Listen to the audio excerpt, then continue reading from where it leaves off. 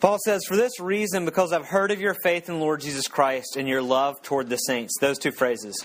Your faith in the Lord Jesus Christ and your love toward the saints. I do not cease to give thanks for you. We're going to read Paul's prayer for the church at Ephesus. And as we start, he begins that prayer by giving thanks for two things. He says, I'm thankful that you have faith in Jesus, and I'm thankful that you love one another. They're secured in Jesus by faith, and that there's love permeating through them out into the world around them. And those two phrases capture the whole biblical enterprise, actually. And they actually capture the letter of Ephesians. I think it summarizes all of Christianity. Because it summarizes what God is doing and what He intends to do in His people. Because the argument of the Bible, we're backing up, this is the 30,000-foot view, is this, that reality, all of it, is a system that God created. And systems have working pieces that all have to relate together appropriately in order to flourish. God's intention was that creation, all of reality, humanity, the physical world, everything was intended to flourish as a system. And systems flourish when everything relates to each other properly.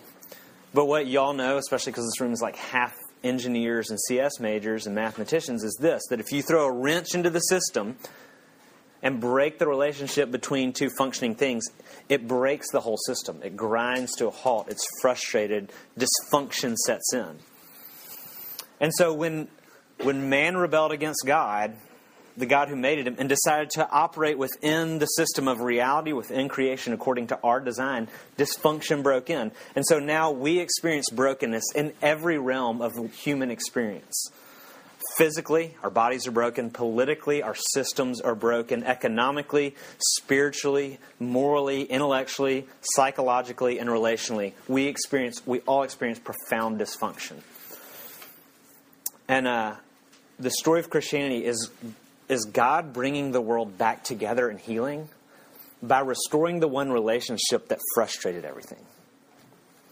So by Him sending Jesus and restoring the relationship between God and man, that was the fundamental relationship that brought dysfunction everywhere. And Paul is saying, I am so grateful that you have met Jesus and trusted Him and been restored to God, because that's the fundamental relationship that broke and brought dysfunction everywhere. And so now what's happening is, he's like, when you became connected to Jesus by faith, the next thing that happened is, instead of dysfunction, when you disconnected from God, dysfunction came into your life and went out into the world. Now that you're back restored with God, functionality is happening in your life, and it's actually emanating from you in the world. So that vertical relationship is restored, and now all of a sudden, what are they doing? I'm thankful that you have faith in Jesus and love toward the saints. They're moving out in the world. They're bringing functionality, healing, and restoration to the world around them. That's what Christianity is. That's what that's what the book of Ephesians is. The first 3 chapters, or actually it's divided very evenly, about how God restores that relationship. And the second 3 chapters are about then how we work that out and bring that blessing into the world around us. So that's our quarter. That's why we're doing this. But I'm going to read here Paul's prayer for the church at Ephesus, and then we'll discuss it. For this reason, because I've heard of your faith in the Lord Jesus and your love toward the saints, I don't cease to give thanks for you, remembering you in my prayers. Here are his prayers for them. That the God of our Lord Jesus Christ, the Father of glory, may give you the spirit of wisdom and of revelation in the knowledge of Him, having the eyes of your heart enlightened, so that you will know what is the hope to which He called you. You'll know what are the riches of His glorious inheritance in the saints, and also what is the immeasurable greatness of His power toward us who believe, according to the working of His great might, that He worked in Christ when He raised Him from the dead and seated Him at His right hand in the heavenly places, far above all rule and authority and power and dominion, and above every name that is named, not only in this age, but also in the one to come. And He put all things under His feet, and gave Him as head over all things to the church, which is His body, the fullness of Him who fills all in all. The grass withers and the flowers fade, but the word of God stands forever. Let's pray that He'd teach us. Lord, when we read Paul's words, there's a lot of grammar, and they're confusing to me, and they need to be meaningful to us. And we want your word to transform us. We don't want to come here and have an interesting thought exercise and walk away and not be different. But we need your Holy Spirit to attend to your word and those two things to work powerfully in our hearts. Let us be confronted by your word and comforted by your word. Be with us, dear God. We really need you. In your name we pray. Amen. So our first starter home in St. Louis, when we first did the American Dream, which is owning a house, which is more like an American nightmare, but you'll get there. You'll understand that one day. I thought there were two, but there are actually three kinds of people in the world. Because, I know everything and can categorize everybody perfectly. That's always so arrogant. But there are people who can fix things, and there are people who can't fix things, but there's actually a third category. There are people who think they can fix things but can't. And what I found in our first starter home is I'm part of the third category. I was mistakenly placed myself in the first category. And the way that manifested itself is our washing machine broke. We bought this house. The washing machine came with it. It was old. And I was like, this is it. It's time to be a man and fix an appliance, right? Which is pathetic. But so anyways, it was leaking water. It wasn't washing clothes. I went down to the basement and I pulled this washing machine apart one Saturday morning. It's a mess. I'm dirty. I'm bleeding. There's washing machine parts laid out meticulously. There's really sharp metal in these appliances. I lost a pint of blood. But I'm looking at it. I don't know anything about washing machines. And all I know is it's not cleaning stuff. And every time we turn it on, water comes out of the bottom into the floor of the basement. So I'm looking around and there's a corroded hose. And I'm like, well, obviously this needs a new hose. So I get the hose. I go to Home Depot. I get the replacement part. I come back. And this is from 9 o'clock in the morning till 3 o'clock in the afternoon. I finally have the washing machine reassembled. You can see where this is going. With the new hose and all this kind of stuff. And turn it on, and nothing's changed. It doesn't wash clothes, and water's pouring out of the bottom. I take it all off again, take more things off, and then what I find out is I'd spent all day replacing the hose and find out the water's coming out of the pump at the bottom. Here's why I share that story. That story confronts me the way this letter confronts us. I thought I needed a new hose, but I needed a new pump. It's simply a story of not knowing what I needed.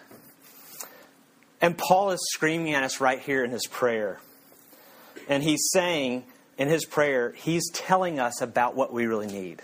His heart is for the church at Ephesus. And he's saying, here's my prayer for you. And so we would do well to pay attention to what Paul thinks the church really needs and what Christians really need. And if we're not careful and we don't hear from him what it is we really need, what we'll do is we'll actually spend our entire life trying to replace the hose, trying to fix something and not end up actually dealing with what is really broken. Well, actually, in a lot of ways, what we'll do in life is we'll treat symptoms and never deal with the heart of the issue. Paul is screaming at us here, you need a new pump. That's really what he's saying. He's trying to tell us what our needs really are. And oftentimes what we think we need is very, very different than what we thought we need. And so he starts, and I want to make 2 points kind of before we get into the meat of this sermon, 2 brief points. He starts and he says, I do not cease giving thanks to you, remembering you in my prayers. And then from there, verse 17 on, is the content of his prayer. Here's his prayer. That the God of our Lord Jesus Christ, the Father of glory, may give you the spirit of wisdom and of revelation in the knowledge of him. He is saying, I pray that he would make things known to you. That by the power of the Holy Spirit, you would have wisdom and revelation from God about God.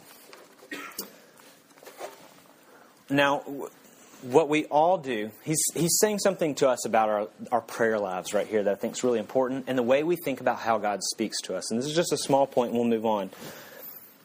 And I know this is actually going to unsettle some of y'all, but the whole evidence of the Bible, the whole story of how God speaks to his people, because we're constantly asking God, make something known to us, right? You offer up decisions, you want guidance in certain areas, and you're saying, God, tell me what to do, provide guidance, speak to me, make revelation. And that's Paul's prayer right here for the church at Ephesus.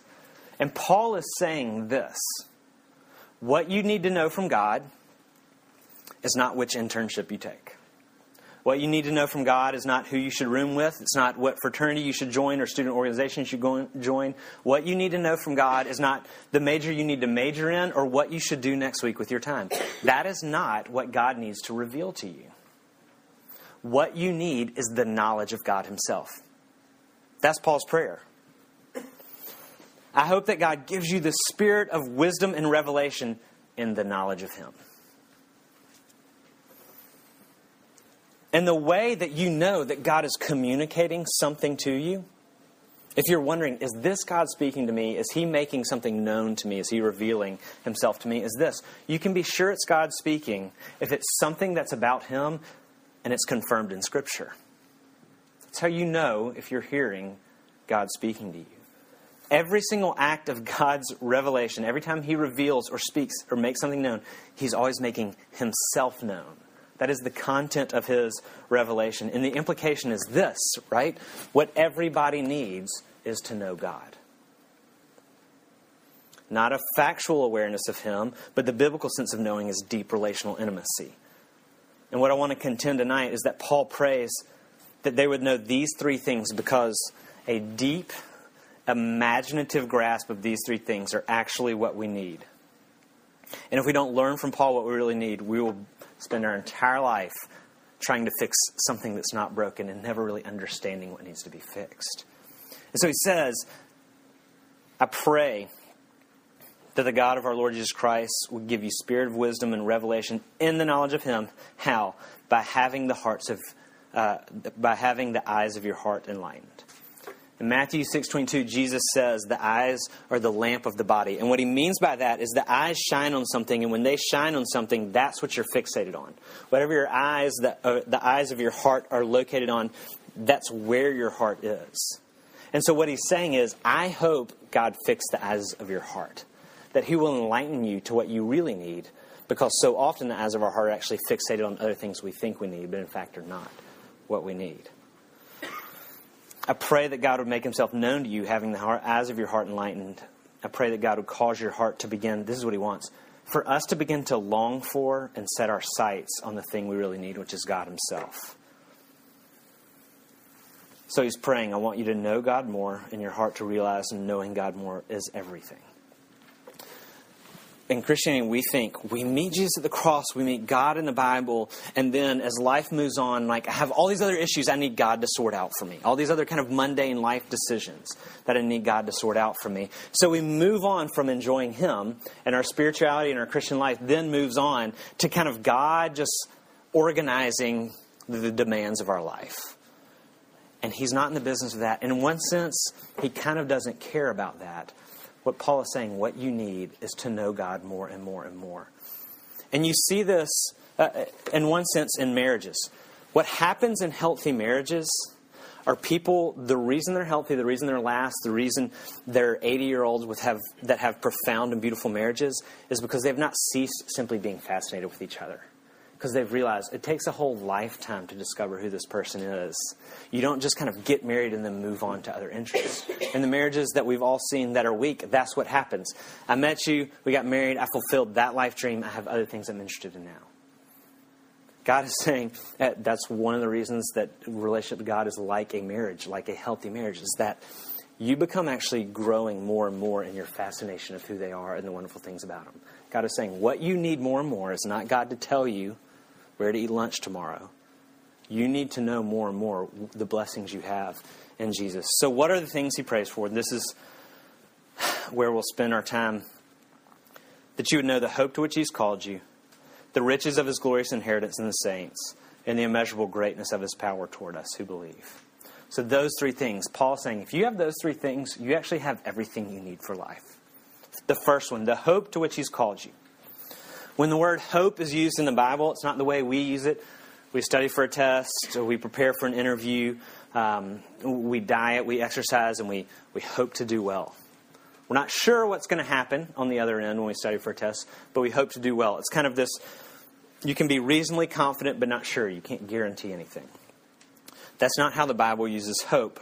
Paul prays that you would know the sure hope to which God has called you. The sure blessings that are yours because of what Jesus has done for you and secured for you.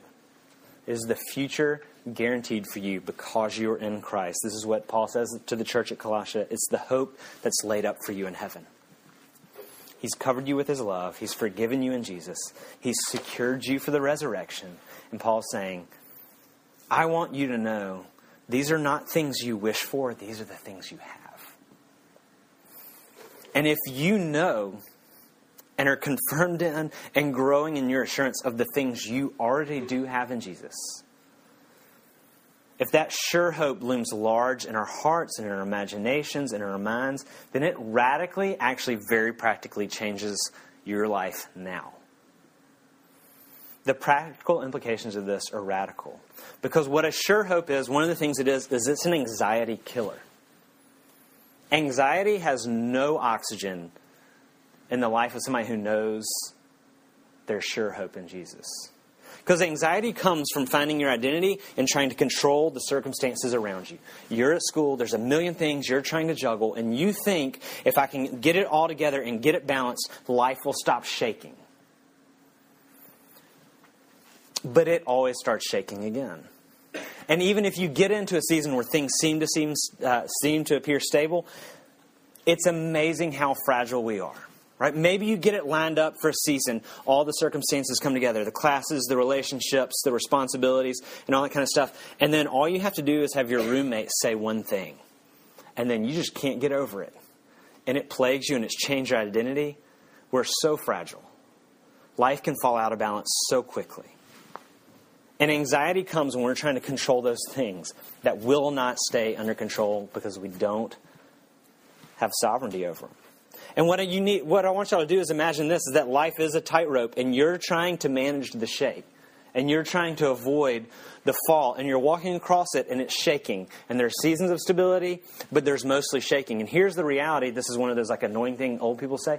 The older you get, the more out of control things get. Because the older you get, the more people die that you know. And death is the great, you don't have control. And so life is walking along this cable and we're trying to figure out how to get control of it. And I used to work these ropes courses when I worked at camps in college, and maybe you've seen this. It's the ropes course where there's a cable and there's two cables on the side and you hold and you just kind of walk across and everything. And what Paul is saying right here, in a sense, imagine this, is he's saying, hold on to the work of Jesus at the cross and hold on to the resurrection. That's what actually makes this line walkable. It doesn't mean this line's not going to shake. It means that you will not fall if this line shakes.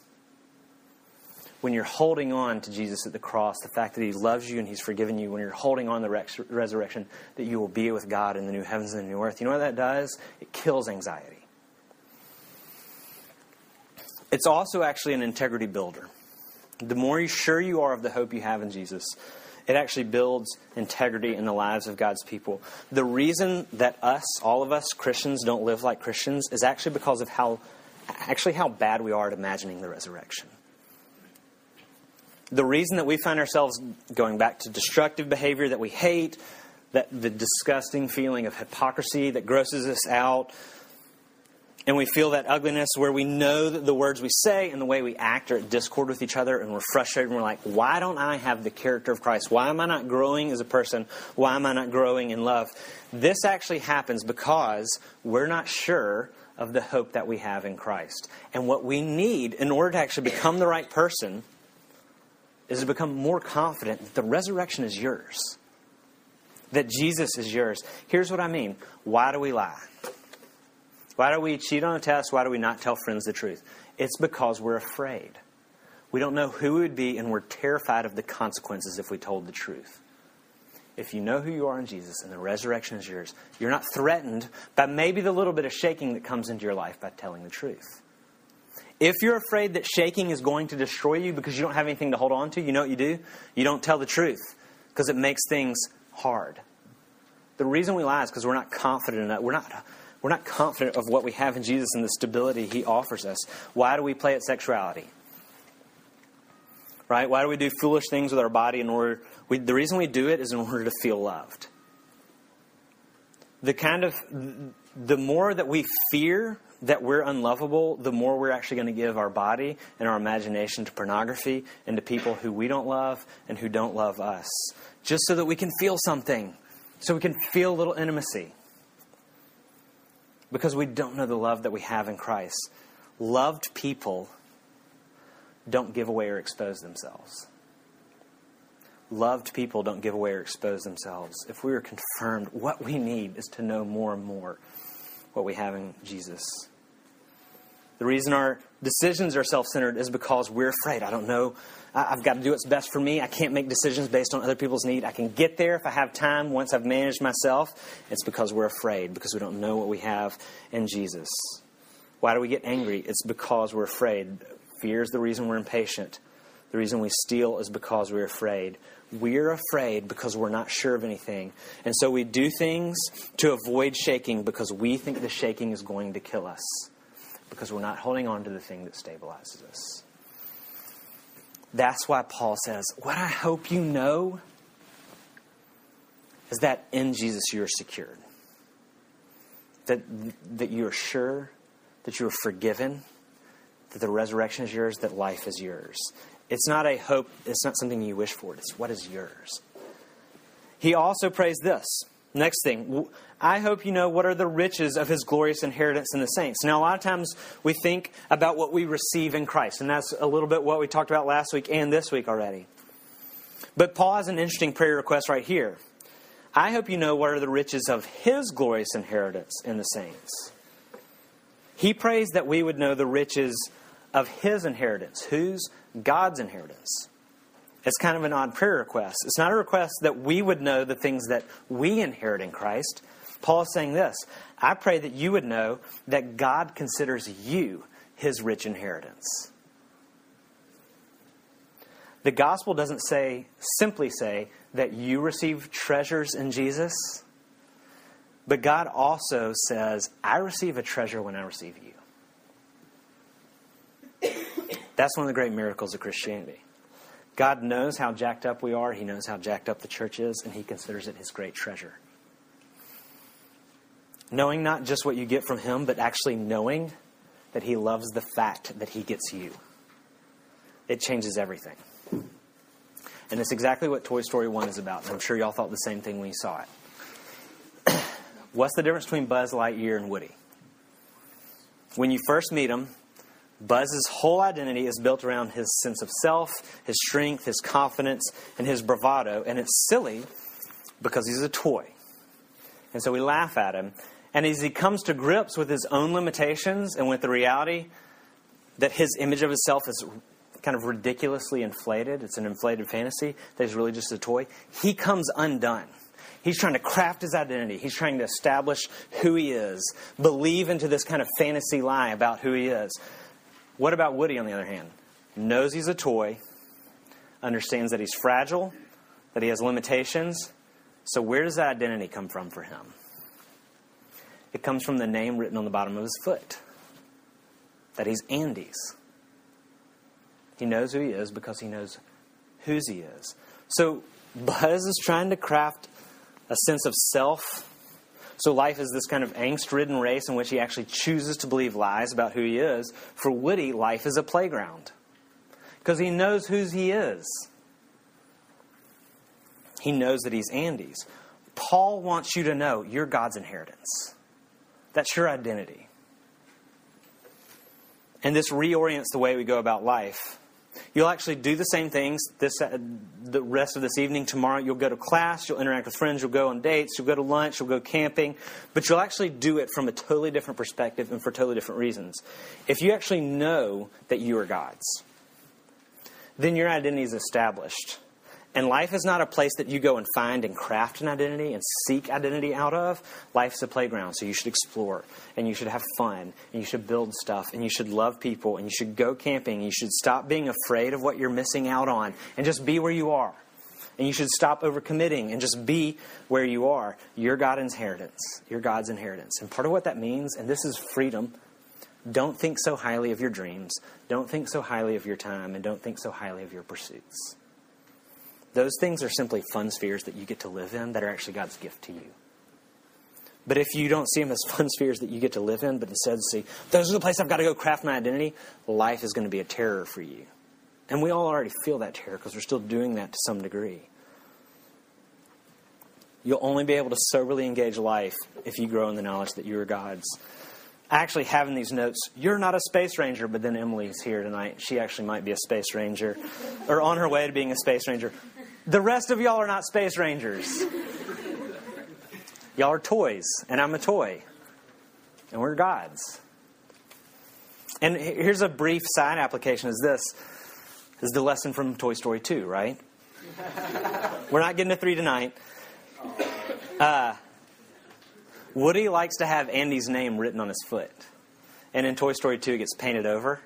I don't know if y'all remember this. And he gets a little lost when Andy's name is painted over on his foot. And he loses a sense of who he is. And part of what they're communicating is this. It's a reassuring thing to have a sign of ownership upon you. And that's actually what baptism is. And if you're in Jesus, it is a good thing to have God's name written on you. It is a good... Woody looks to that footprint to understand who he is. It's a reminder for him. And if you are baptized, you should look back at your baptism and say, this is what it means when it says when we're baptized into the name of the Father and the Son and the Holy Spirit. You're baptized into His name. If you're getting into this Christianity thing, you've trusted in Jesus and you haven't been baptized, it is a sweet thing to have God stamp His name on you. So I'd encourage you to consider that. You can talk to me about that. It's a beautiful thing. That's my other thing I can't ever leave alone from Toy Story. But it's another thing that also says you're God's. And Paul says, I want you to know that you're God's. And if you're not baptized, I want you, God, to put His name on you. So it's another thing you can look at and say, I know that I'm God's. He put His name on me. So I want you to know the hope to which He's called you. I want you to know the riches of His glorious inheritance. And here's the other one. What is the immeasurable greatness of His power toward us who believe? He prays that they would know the power of God that they have in Christ.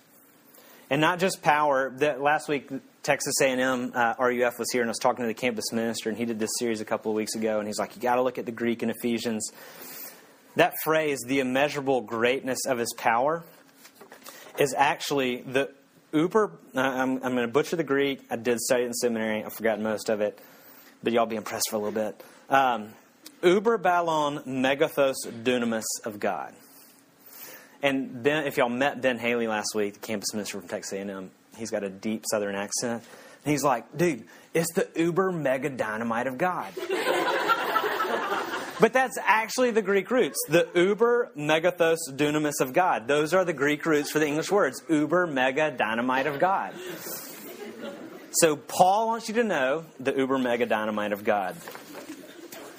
And verse 21 clarifies by way of comparison its power that's greater than any other power or authority or dominion.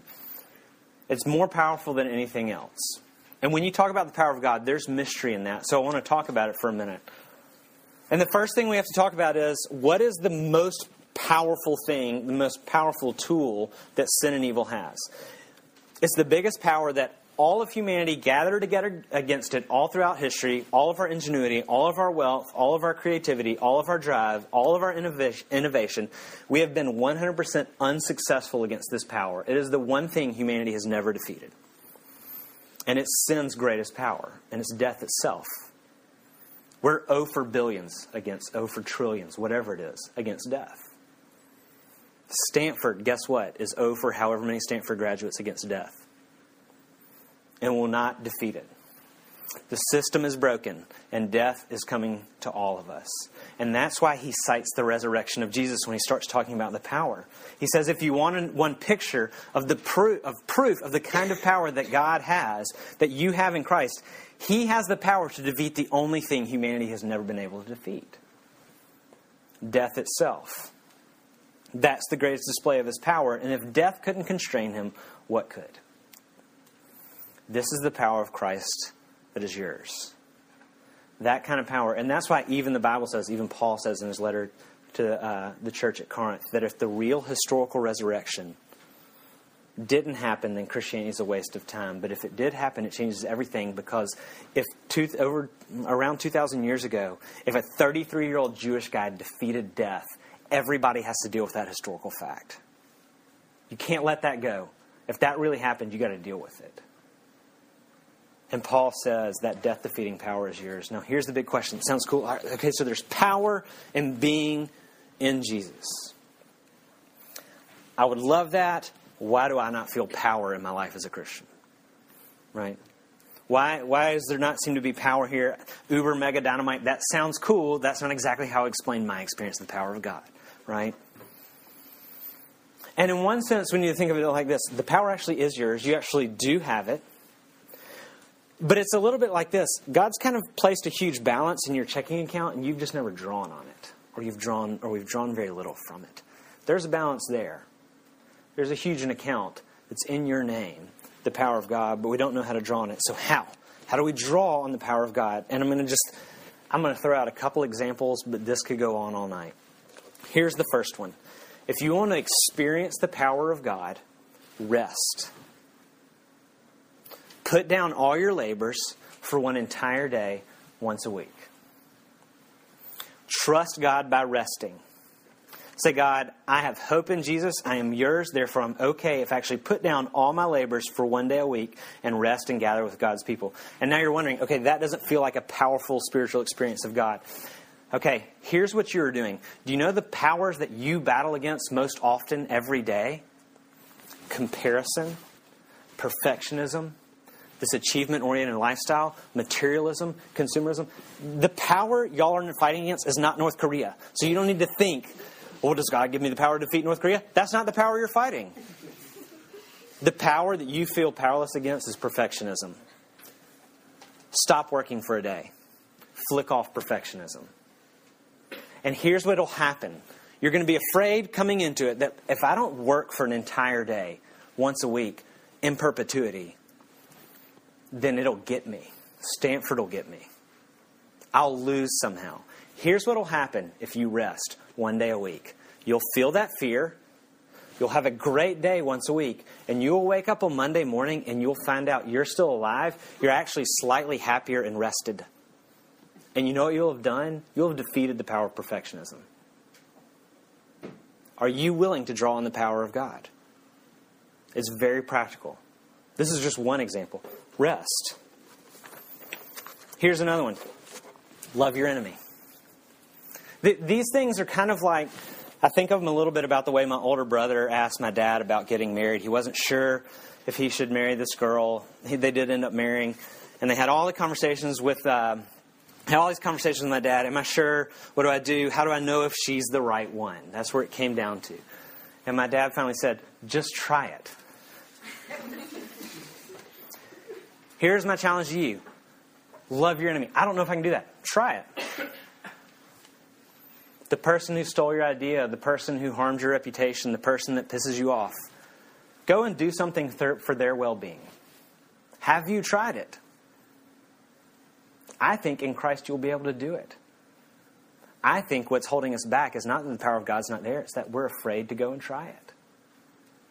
Get over your fear. You have the power in Christ to go do it. Go love your enemy. Here's another one. Confess sin. Right?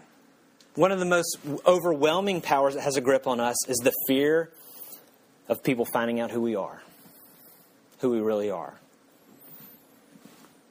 Right? We don't want to engage the Bible in what sin really is. It's going to cost us some important areas in our life. Speak your sin to a brother and sister in Christ in confession. Name it. The bad ones. The dark ones. The shameful ones. You expose them to the light of the gospel and they will start to wither. We're all afraid of calling sin sin. And I'm more convinced that the reason that we feel very little power of God in our life and also then go try to seek to have powerful experience in other areas than simply just believing the gospel more deeply, it's actually because we don't confess sin. We don't say, there's profound arrogance in me. I walk into a room and I evaluate everybody and I make decisions of how I'm going to relate to them and who I'm not going to relate to because I'm going to judge their appearances. All of us did that tonight. None of us wants to say that's in our heart. All of us did that.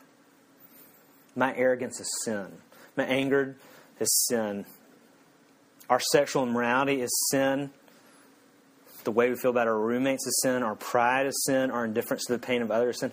We don't want to say what's really in our hearts. We don't want the Bible to actually diagnose us all the way down.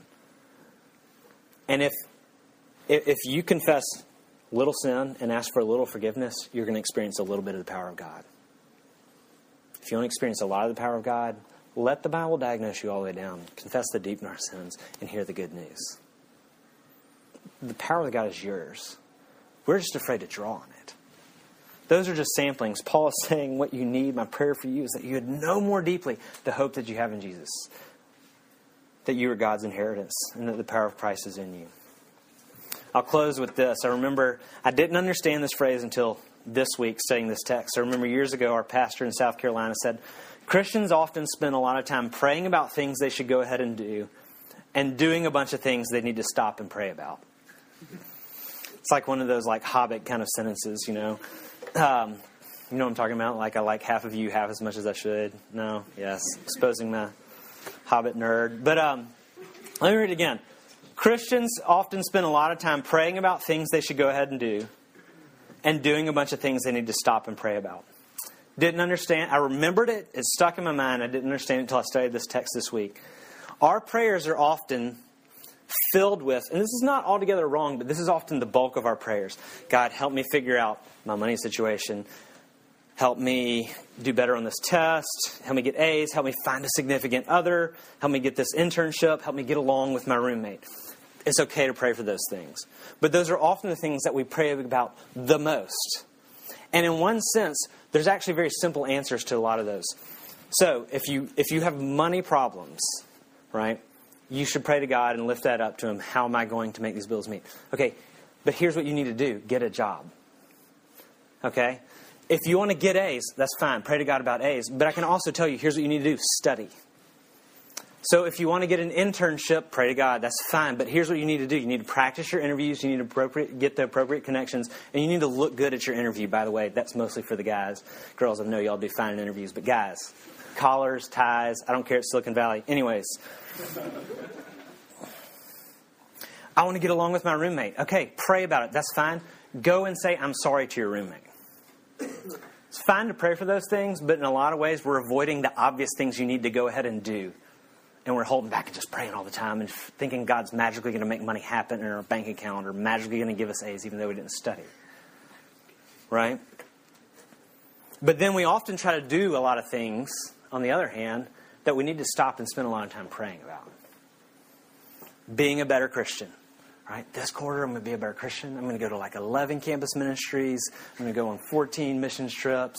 Right? I'm going to join 14 small groups. I'm going to walk down the hall and knock on the door of everybody in the hall and talk to them about Jesus. Right? I'm going to be a better Christian. I'm going to celebrate the joy of God's inheritance. I'm going to access the power of the gospel. So this week I'm not going to stress. This week I'm not going to drink too much. I'm going to work at being a Christian. And here's the thing. That's fine. But it's funny. We often work at trying to be a better Christian and then pray at trying to get kind of these circumstances in life managed. You can manage your circumstances in your life. You went to Stanford. You're fine. You know how to get an internship. You know how to get an A. You actually even know how to get along with your roommate. You just say, I'm sorry. Pray about those, but the action items are pretty obvious. But on the other hand, what we're doing is we're all signing up to be a better Christian. And that's actually what, instead of signing up for many things, you need to stop and pray about. That you would know the hope you have in Christ, that you're God's inheritance, the power that you have in Christ. And the main way, the joy of the hope you have, God's inheritance and the power, the main way, the experience of God's love for you, the joy of the gospel is going to seep into your life and change you, is through the one thing we don't do. Pray long. Pray hard. Pray through Scripture until the words you're reading become the meditations of your heart and they go down into you and they start to define you. That's going to have more to do with you being a better Christian than signing up for another thing. Let's do that now. Father God, we come to you in prayer. It's something I don't do as much as I wish I did, and I know none of us do. I pray that prayer would become a sweet enterprise for us, that we would have time to do it, that we would find you in it, that we would find your Scripture, your Word to be a good guide, and that in so doing we would be assured of the hope we have in Jesus. We would find the joy of knowing we're your inheritance. And dear God, we would access the power that we have in Christ. Thank you for all these things. In your name we pray. Amen.